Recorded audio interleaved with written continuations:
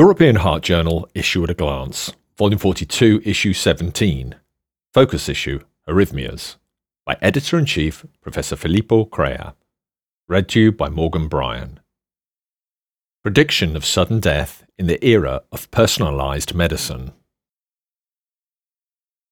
This focus issue on arrhythmias contains a state-of-the-art review entitled Tilt Testing Remains a Valuable Asset, authored by Richard Sutton and colleagues from the Imperial College in London, United Kingdom.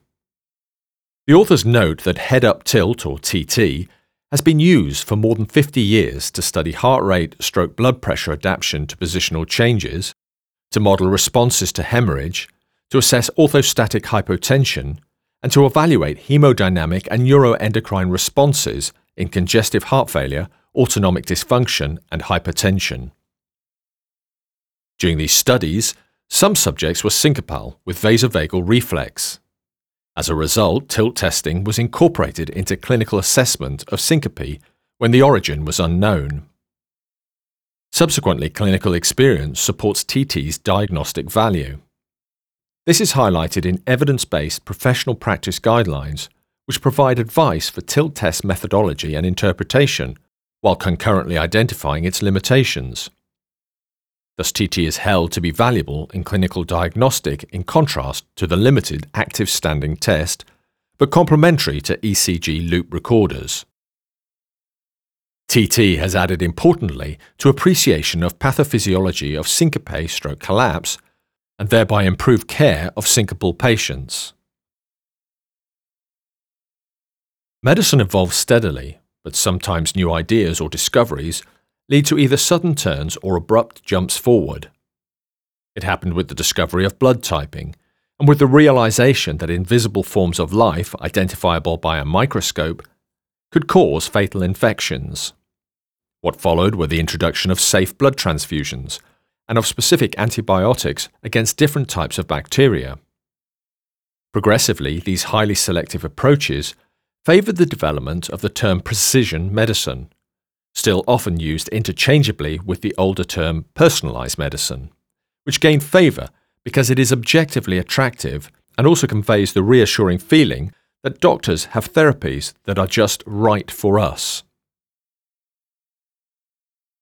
In another state-of-the-art review article entitled Precision Medicine and Cardiac Channelopathies When Dreams Meet Reality, Massimiliano Gnecchi from the University of Pavia in Italy and colleagues note that cardiac channelopathies are being progressively involved in the evolution brought by precision medicine, and some of them are benefiting from these novel approaches, especially the long QT syndrome.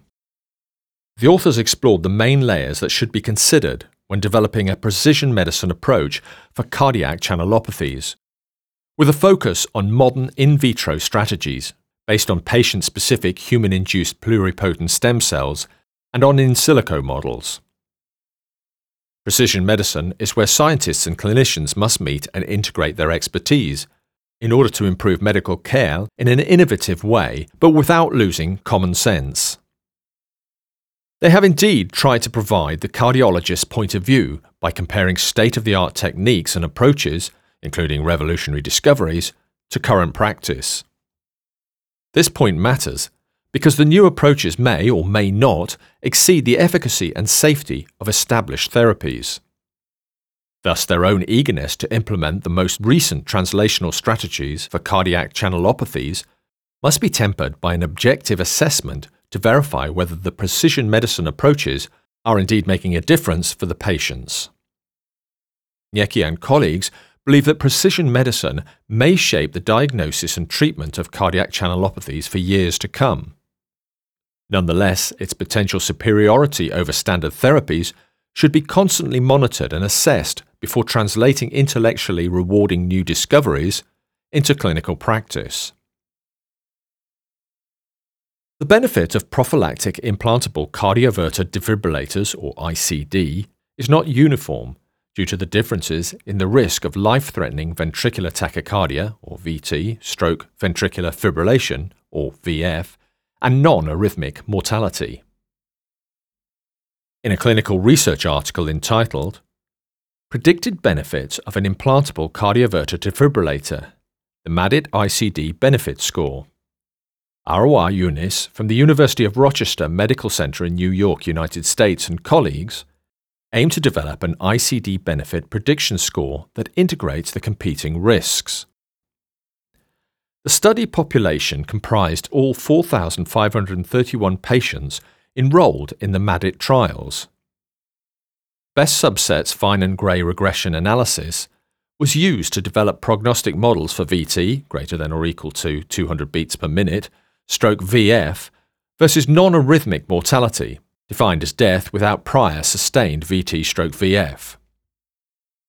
8 predictors of VT stroke VF: male, age less than 75 years, prior non-sustained VT, heart rate greater than 75 beats per minute, systolic blood pressure less than 140 millimeters of mercury, ejection fraction less than or equal to 25%, myocardial infarction and atrial arrhythmia, and 7 predictors of non-arrhythmic mortality: age greater than or equal to 75 years, diabetes mellitus, body mass index less than 23 kilograms per meter squared, ejection fraction less than or equal to 25%, NYHA greater than or equal to 2, ICD versus CRTD, and atrial arrhythmia were identified. The 2 scores were combined to create 3 MADIT ICD benefit groups. In the highest benefit group, the 3-year predicted risk of VT/VF was 3-fold higher than the risk of non-arrhythmic mortality, 20% versus 7%, p less than 0.001. In the intermediate benefit group, the difference in the corresponding predicted risk was attenuated, 15% versus 9%, p being less than 0.01. In the lowest benefit group, the 3-year predicted risk of VT/VF was similar to the risk of non-arrhythmic mortality, 11% versus 12%, p equaling 0.41. A personalized ICD benefit score was developed based on the distribution of the 2 competing risk scores in the study population. See URL https://is.gd/MADIT. Internal and external validation confirmed model stability. Thus, the authors proposed the novel MADIT ICD benefit score that predicts the likelihood of prophylactic ICD benefit through personalized assessment of the risk of VT/VF, weighed against the risk of non-arrhythmic mortality. The manuscript is accompanied by an editorial by Hugh Calkins and David Okada from the Johns Hopkins University School of Medicine in Baltimore, Maryland, USA. The authors note that overall, Yunis and colleagues are to be congratulated for taking an important step towards precision management in the primary prevention ICD population by proving an elegant, easy-to-use, validated scoring system that incorporates both arrhythmic and non-arrhythmic competing risk. The editorialists would urge all cardiologists and electrophysiologists to utilize this tool in their risk-benefit discussions with patients regarding whether or not to implant an ICD. Risk stratification of sudden cardiac arrest, or SCA, in Brugada syndrome, or BRS, remains the main challenge for physicians. Several scores have been suggested to improve risk stratification, but never replicated. In a clinical research article, Robustness and Relevance of Predictive Score in Sudden Cardiac Death for Patients with Brugada Syndrome. Vincent Probst from the UNIV Nantes in France and colleagues aim to investigate the accuracy of the BRS risk scores. A total of 1,613 patients were prospectively enrolled from 1993 to 2016 in a multicentric database. All data described in the risk score were double-reviewed for the study. Among them, all patients were evaluated with the Shanghai score and 461, or 29%, with the Sierra score. After a mean follow-up of 6.5 years, an arrhythmic event occurred in 75 patients, or 5%, including 16 SCA, 11 symptomatic ventricular arrhythmia, and 48 appropriate therapies. Predictive capacity of the Shanghai and the Sierra scores, estimated by an area under the curve, was 0.73 and 0.71 respectively. No statistical difference was found in intermediate risk patients. Probst et al. Conclude that in the largest cohort of BRS patients ever described, risk scores do not allow stratifying the risk of arrhythmic events in intermediate risk patients. The manuscript is accompanied by an editorial by Pietro Delis from the Ospedale Pedersoli in Mestre, Italy. The author notes that the final lesson is that, in the clinical setting, the decision-making of physicians cannot be replaced by a calculating machine alone. The prediction of ischemic and bleeding risk in patients with atrial fibrillation, or AF, is currently predominantly based on clinical predictors. In a clinical research article entitled Serial Assessment of Biomarkers and Risk of Stroke or Systematic Embolism and Bleeding in Patients with Atrial Fibrillation in the Engage AF TIMI 48 trial.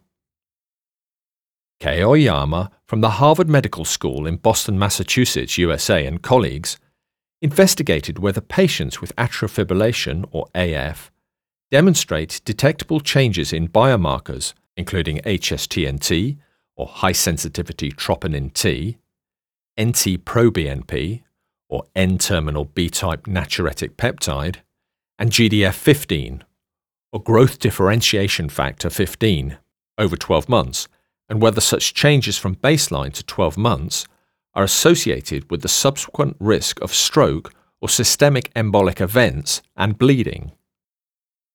Engage AF TIMI 48 was a randomized trial of the oral factor XA inhibitor edoxaban in patients with AF and a CHADS-2 score of greater than or equal to 2.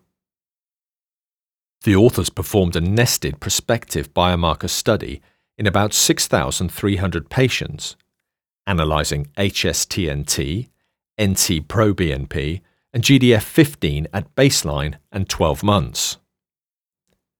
HSTNT was dynamic in 47%, greater than or equal to 2 nanograms per litre change. NT-proBNP in 52%, greater than or equal to 200 picograms per litre change. GDF-15 in 46%, greater than or equal to 300 picograms per litre change during 12 months.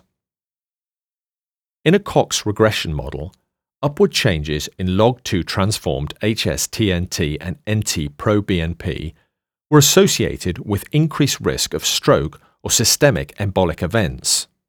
Adjusted hazard ratios 1.74 and 1.27 respectively, and log2 transformed GDF-15 with bleeding. Adjusted hazard ratio 1.40. Reassessment of ABC stroke, categorized by age, prior stroke, transient ischemic attack, HSTNT, and NT-proBNP, and ABC bleeding, categorized by age, prior bleeding, hemoglobin, HSTNT, and GDF-15, risk scores at 12 months, accurately reclassified a significant proportion of patients compared with their baseline risk. Oyama et al. Conclude that serial assessment of HSTNT, NT-proBNP, and GDF-15 reveals that a substantial proportion of patients with AF exhibits dynamic values. Greater increases in these biomarkers, measured over 1 year, are associated with important clinical outcomes in anticoagulated patients with AF. The manuscript is accompanied by an editorial by Christoph Bode from the Universität Klinikum, Freiburg in Germany. The author notes that the current study by Oyama et al. Is likely to be an important step forward to tailoring the current prediction models for patients with atrial fibrillation to a better correlation with stroke, embolic, as well as bleeding events. Literacy is a prerequisite to understanding the world. Learning the ABC will enable us to identify individual risk and consequently personalize therapy for our most vulnerable patients. The issue is complemented by 2 discussion forum contributions. In a contribution entitled Effectiveness of closed-loop simulation pacing in patients with cardioinhibitory vasovagal reflex syncope is questionable. Wouter Wieling from the University of Amsterdam in the Netherlands and David Jardine from the University of Otago in Christchurch, New Zealand, comment on the contribution also published in this issue entitled Cardiac Pacing in Severe Recurrent Reflex Syncope and Tilt-Induced Astole, by Michele Brignole from the Ospedale San Luca and colleagues. Brignole et al. Respond in a separate comment. The editors hope that this issue of the European Heart Journal will find the interest of its listeners.